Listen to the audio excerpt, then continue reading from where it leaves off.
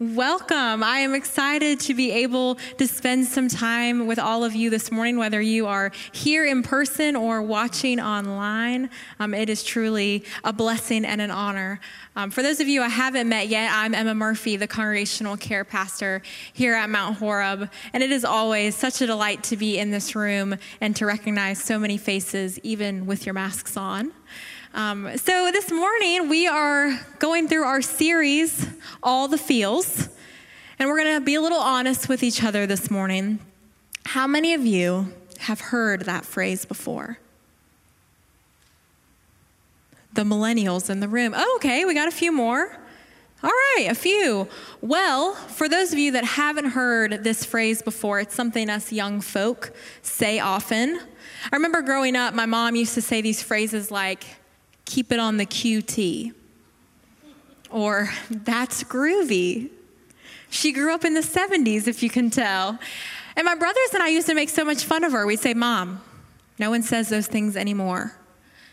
And so all the feels is one of those phrases that we've coined, just like her generation coined certain phrases. So what does it mean? What does all the feels mean? Well, feels is simply short for feelings. And so what this phrase is talking about is experiencing a range or mix of different emotions or feelings. I love to watch a good rom-com, romantic comedy, with my husband Truman, and he may not feel the same way. But in the matter of just an hour and a half movie, I can go from laughing my head off to tears streaming down my face. That range of emotions, that mix of feelings is what we would call all the feels. Our moods, our emotions, our feelings, they matter. They're important. They're what make us human. However, part of being human is learning how to navigate these emotions. Our feelings should not govern us, but they should guide us.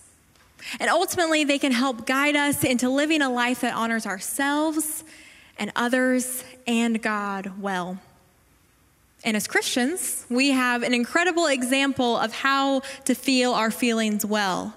It's the Sunday school answer, friends, Jesus. So we're going to get a little theologically nerdy this morning. I'm going to use my seminary degree, and we're going to talk about the incarnation. In John 1:14, we're told, the Word became flesh and dwelt among us. This means he literally put on our flesh and blood and became human, the person of Jesus. Jesus was fully divine and fully human. And so therefore, the person of Jesus reveals what it means to be fully human and made in the image of God. Jesus' emotions reflect the image of God without flaw or distortion. So the feelings of Jesus can make us aware of our need for transformation of our emotions so that we can be fully human as he is. Dr. Bill kicked us off last week by going through the emotion of compassion, how Jesus experienced compassion and how we should feel compassion based on his example. And this week, we're going to tackle a little bit of a heavier emotion, grief. Grief. The emotional response to loss. Any kind of loss that does not allow the future you had planned to happen. Maybe you've lost someone you love. Or you've lost out on opportunities or experiences because of COVID. You've lost the health that you once had. You've lost your job. You've had to give up a long-held dream. Maybe you've recently moved to this area and you're experiencing the loss of everything you left behind. Each of these kinds of loss cause pain, sadness, hurt, grief. One of the best examples of Jesus' own grief is the story of Lazarus' death in John 11. At the beginning of this chapter, we are told that Lazarus of Bethany, the brother of Mary and Martha, who we're familiar with, send for Jesus because their brother is ill. But Jesus is in another town, and he waits for a couple days before he actually makes it to Mary, Martha, and Lazarus. And by that time, Lazarus has been dead for 4 days. Martha immediately comes out to greet Jesus, while Mary stays in her home for a little while. Martha goes to tell her sister that Jesus is there and wants to speak to her. And so where we're going to pick up today is when Mary actually comes out to finally greet Jesus. If you have your Bible, feel free to open it to John 11. We're going to start in verse 32. But if you don't, that's okay too. We'll have it on the screens. When Mary reached the place where Jesus was and saw him, she fell at his feet and said, "Lord, if you had been here, my brother would not have died." When Jesus saw her weeping, and the Jews who had come along with her also weeping, he was deeply moved in spirit and troubled. "Where have you laid him?" he asked. "Come and see, Lord," they replied. Jesus wept. Then the Jews said, "See how he loved him." I want to stop here for just a moment before we get any further in the text or this message. I think often in our culture we associate grief with weakness. There is this stigma connected to grief. So I want to tell you this morning that it's okay to grieve. In this passage, we clearly see Jesus grieving the loss of his friend and grieving for his friend's loss. I love what Max Lucado writes about this moment. This is what he says. Jesus' tears give you permission to shed your own. Grief does not mean you don't trust. It simply means you can't stand the thought of another day without the Lazarus in your life. And so I want you to know this morning, church, that it's okay to grieve. It's okay. And not only is it okay, but it's necessary. Let's continue in verse 38. Jesus, once more deeply moved, came to the tomb. It was a cave with a stone laid across the entrance. "Take away the stone," he said. "But Lord," said Martha, the sister of the dead man, "by this time there is a bad odor. He has been there 4 days." Then Jesus said, "Did I not tell you that if you believe, you will see the glory of God?" So they took away the stone. Then Jesus looked up and said, "Father, I thank you that you have heard me. I knew that you always hear me, but I said this for the benefit of the people standing here, that they may believe that you sent me."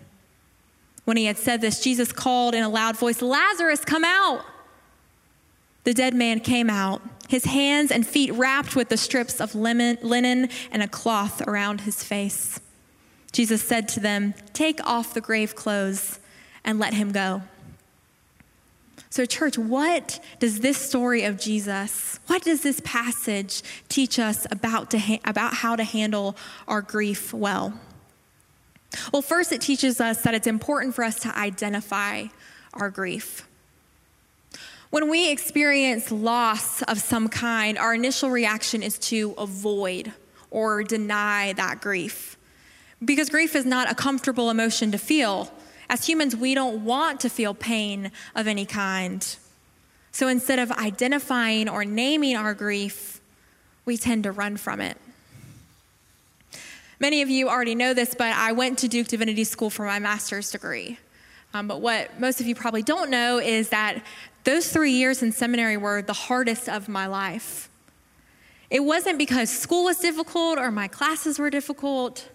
No, it was because I spent those 3 years grieving. I was grieving the loss of developing relationships that I had developed in college that I just couldn't seem to develop in grad school. I was grieving the loss of a connection to a location like I had in Spartanburg, my home, or Anderson, where I went to college. I was grieving the loss of being close to home, being close to my family. And most of all, I was grieving the loss of my identity in a way. All of these feelings of loss caused me to not truly ever feel like myself in grad school. The happy, outgoing, extroverted person I was in college just wasn't there anymore. This grief had changed me in a lot of ways. I remember driving to Spartanburg to see my family or driving here to Columbia to visit Truman. And as I would drive over the state line into South Carolina, I would feel like I could breathe again. And without fail, every time I had to make that 4-hour-long trip back to Durham, as I would drive back into North Carolina, I would have tears streaming down my face. If you would have asked me any time during that time at Duke or 6 months after, I probably would have given you a very filtered version of the truth. It was tough, but I learned a lot. And the reason I did that was because I don't think I've truly identified my grief until recently. I avoided my grief because I didn't truly want to face the pain I was experiencing. I denied my grief because I thought if I told others what I was feeling, that my situation would be true. I ran from my grief because I wanted my situation to be different. What are the reasons you avoid grief? For most of you in this room, you've lived long enough to have experienced it. Are you avoiding in fear of how you'll react to those uncomfortable emotions? Worried that you'll lose control? Or are you afraid of getting stuck there?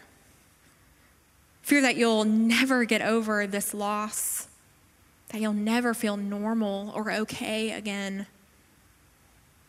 Or maybe you think grief is a lesser spiritual state than joy. That someone at some point in your life has said to you, those who believe need not grieve. And you internalize those words so much that you started believing that your grief is somehow connected to your faith. That if you're grieving, it's because you don't trust God enough. But what does Jesus do in this passage, friends? Jesus identifies his grief. When Jesus saw her weeping and the Jews who had come along with her also weeping, he was deeply moved in spirit and troubled. In the Greek, this word for deeply moved means groaning violently, and troubled means shaken to the depths of his being. Jesus was profoundly moved with deep sorrow for his grief and the grief of his friends. And then Jesus wept. We experience Jesus' own tears, tears of pain, of anguish, of sadness. Jesus does not deny or run from or avoid his grief. He embraces it. He allows it. He weeps. There might be someone listening this morning here in the room or online that needs to identify their grief, to name it. You've been avoiding it or denying it for some time now. You've been pushing down or pushing away those emotions because they're uncomfortable. You don't want to feel that pain. But church, it's important to talk about your grief. We can't get any further in processing it until we actually identify it, until we actually name the true source of our grief. This could start simply with you admitting to yourself that you're grieving. And then find someone that you trust, someone that you love, someone that is safe to you, and share what you're feeling. And by doing this, you're taking the first healthy step of saying, my feelings matter, and it's okay to feel this way. Instead of repressing or avoiding this feeling that could lead to intense emotions of anxiety, depression, resentment, or even destructive behavior, it's important to face it head on. Identifying the true source of your grief will enable you to authentically confront the reality of your loss. And once you are willing to take the healthy step of identifying your grief, you must journey with your grief. Friends, grief is a journey. Grief is a process, and everyone's journey is different. No two people will grieve the same way. I would consider myself a pretty emotional person. You can ask my husband, he'll definitely agree with you. When I experience loss, I need to cry. I just got to cry it out. I need to process my grief with tears. But I have family members and friends that grieve in all kinds of ways. Those that initially grieve with anger, or need to grieve in solitude, or grieve in silence. In our story, we actually see two very different journeys of grief with Mary and Martha. Martha immediately goes out to Jesus and says to him, "Lord, if you had been here, my brother would not have died." And this statement echoes the questions that some of us ask God when we're initially processing our grief. Where were you, God? How could you have let this happen to me? Why are you letting me experience this pain? Martha needed to process her grief externally at first. But what is Mary doing? Mary is back in the house. She doesn't come out until Martha goes to get her. Mary needs to process her grief in solitude. Our journey of grief is not only different in how we grieve, but also in how long we grieve. There is no normal timetable for grieving. The grieving process takes time, and healing happens gradually. Some folks, you start to feel normal after a few weeks, maybe a couple months. For others, it takes years. And to be honest, there will be different instances throughout your life that trigger that grief again. And to be even more honest, grief changes us. The loss ultimately altered the future we had planned. And so when we experience loss, we are forever different in some ways. This week, I stumbled upon the story of Rick Warren, the pastor at Saddleback Church in California, and his wife, Kay's son, Matthew. Matthew, age 27 at the time, committed suicide in April of 2013 after struggling with mental illness for his entire life. Almost a year after Matthew's death, Kay wrote on Facebook this: "As the one-year anniversary of Matthew's death approaches, I have been shocked by some subtle and not so subtle comments indicating that perhaps I should be ready to move on. I have to tell you, the old Rick and Kay are gone. They're never coming back. We will never be the same again." Friends, each one of our journeys with grief will be different.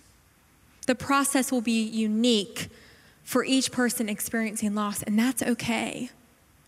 That's why it's important to give others space to grieve as they need. It would be an offense to the journey of grief to tell others that they have to grieve just like we do.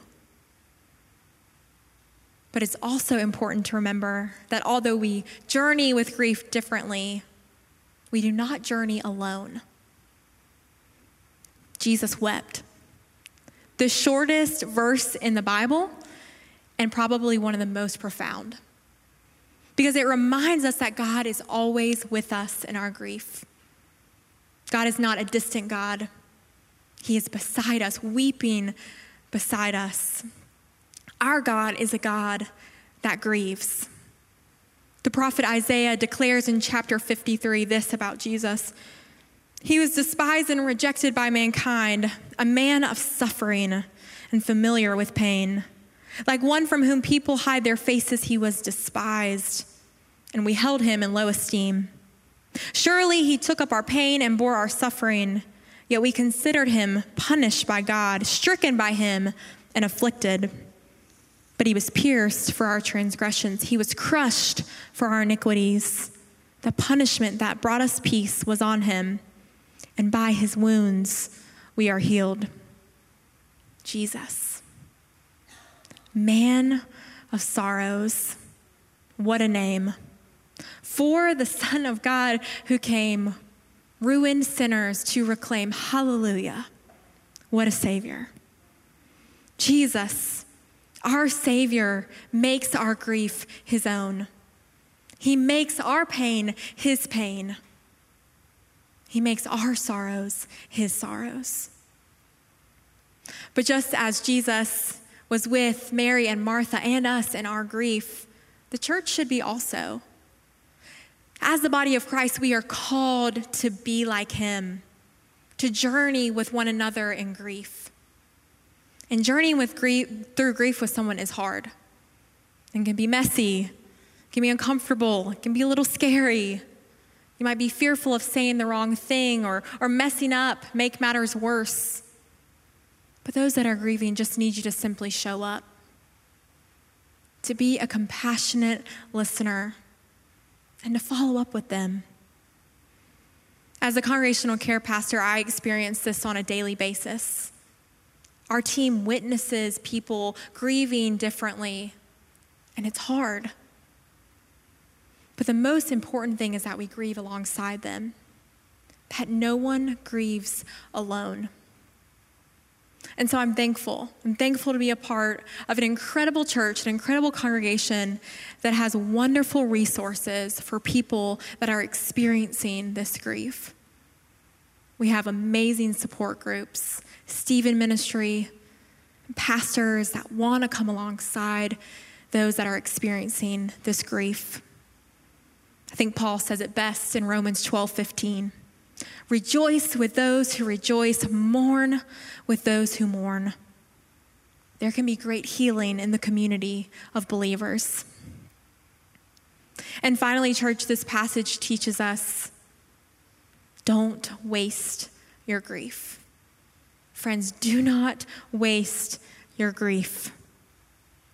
Your experience, your story could be the very thing that brings hope to someone else's grief. 2 Corinthians 1:3-4 declares, "Praise be to the God and Father of our Lord Jesus Christ, the Father of compassion and the God of all comfort, who comforts us in all our troubles, so that we can comfort those in any trouble with the comfort we ourselves receive from God." We waste our grief when we bury it. We waste our grief when we don't allow God to use it to comfort others with the comfort we have received from Him. And so how do we do this? We share our comfort. We share our story. We share our grief. We are vulnerable with our grief. When I was in college, I served at a church as a youth intern. And at that church, I got very close to the students and their parents. And after I'd already gone to grad school, I got a call from one of the students in 2017 that another student had tragically died and was found in her apartment. Her family, her church, her friends, we were obviously devastated. And I pray I never have to lose a child.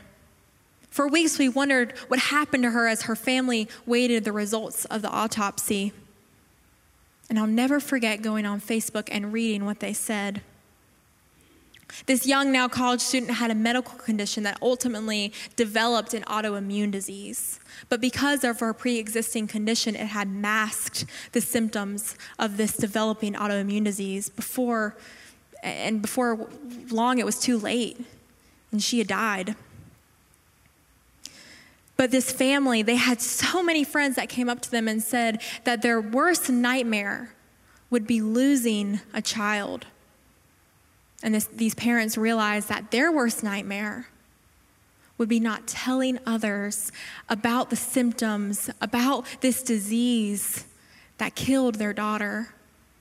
If they could help someone else, they wanted to be able to do it. And so they shared their story. They are vulnerable with their grief. And now they are advocates to bring awareness to this disease, to fight for other people, to bring hope to others out of their grief. They are sharing their comfort that they got from God with others. And this is exactly what Jesus does with Lazarus at the end of our story. I want to reread it for us. Then Jesus looked up and said, "Father, I thank you that you have heard me. I knew that you always hear me. But I said this for the benefit of the people standing here, that they may believe that you sent me." When he had said this, Jesus called in a loud voice, "Lazarus, come out." The dead man came out, his hands and feet wrapped with strips of linen and a cloth around his face. Jesus said to them, "Take off the grave clothes and let him go." In this scene, we experience Jesus resurrecting Lazarus from the dead. He's resurrected. But more than this being an incredible sign, a miraculous event, Jesus is sharing his story with Lazarus. He anticipated his own story of resurrection that was soon to come and shared it with his friend. And even more than that, Jesus is sharing with us the comfort and the promise that all who have died in Christ will be resurrected into a new and eternal life. Another way we waste our grief, church, is if we think that it has the final word, but it doesn't. Because we have hope in this promise of resurrection. As believers in Jesus, we do not grieve the way the world grieves. 1 Thessalonians 4:13 says, "Brothers and sisters, we do not want you to be uninformed about those who sleep in death, so that you do not grieve like the rest of mankind who have no hope." Paul is not saying in this passage that you're forbidden to grieve. Instead, he exclaims that Christians grieve in a unique way. Those who believe in Jesus grieve with hope. We grieve out of the hope that the death and destruction that has caused all this pain will one day be gone. We grieve out of the hope that God is resurrecting all things and making them new. Church, this is the pattern for us to experience full resurrection life, for us to have full resurrection power, for us to have full resurrection hope. We have to identify our grief. We need to journey with our grief. And finally, we must never waste our grief. When we do that, when we follow this pattern, we live out the full resurrection life that God has for us. Would you pray with me?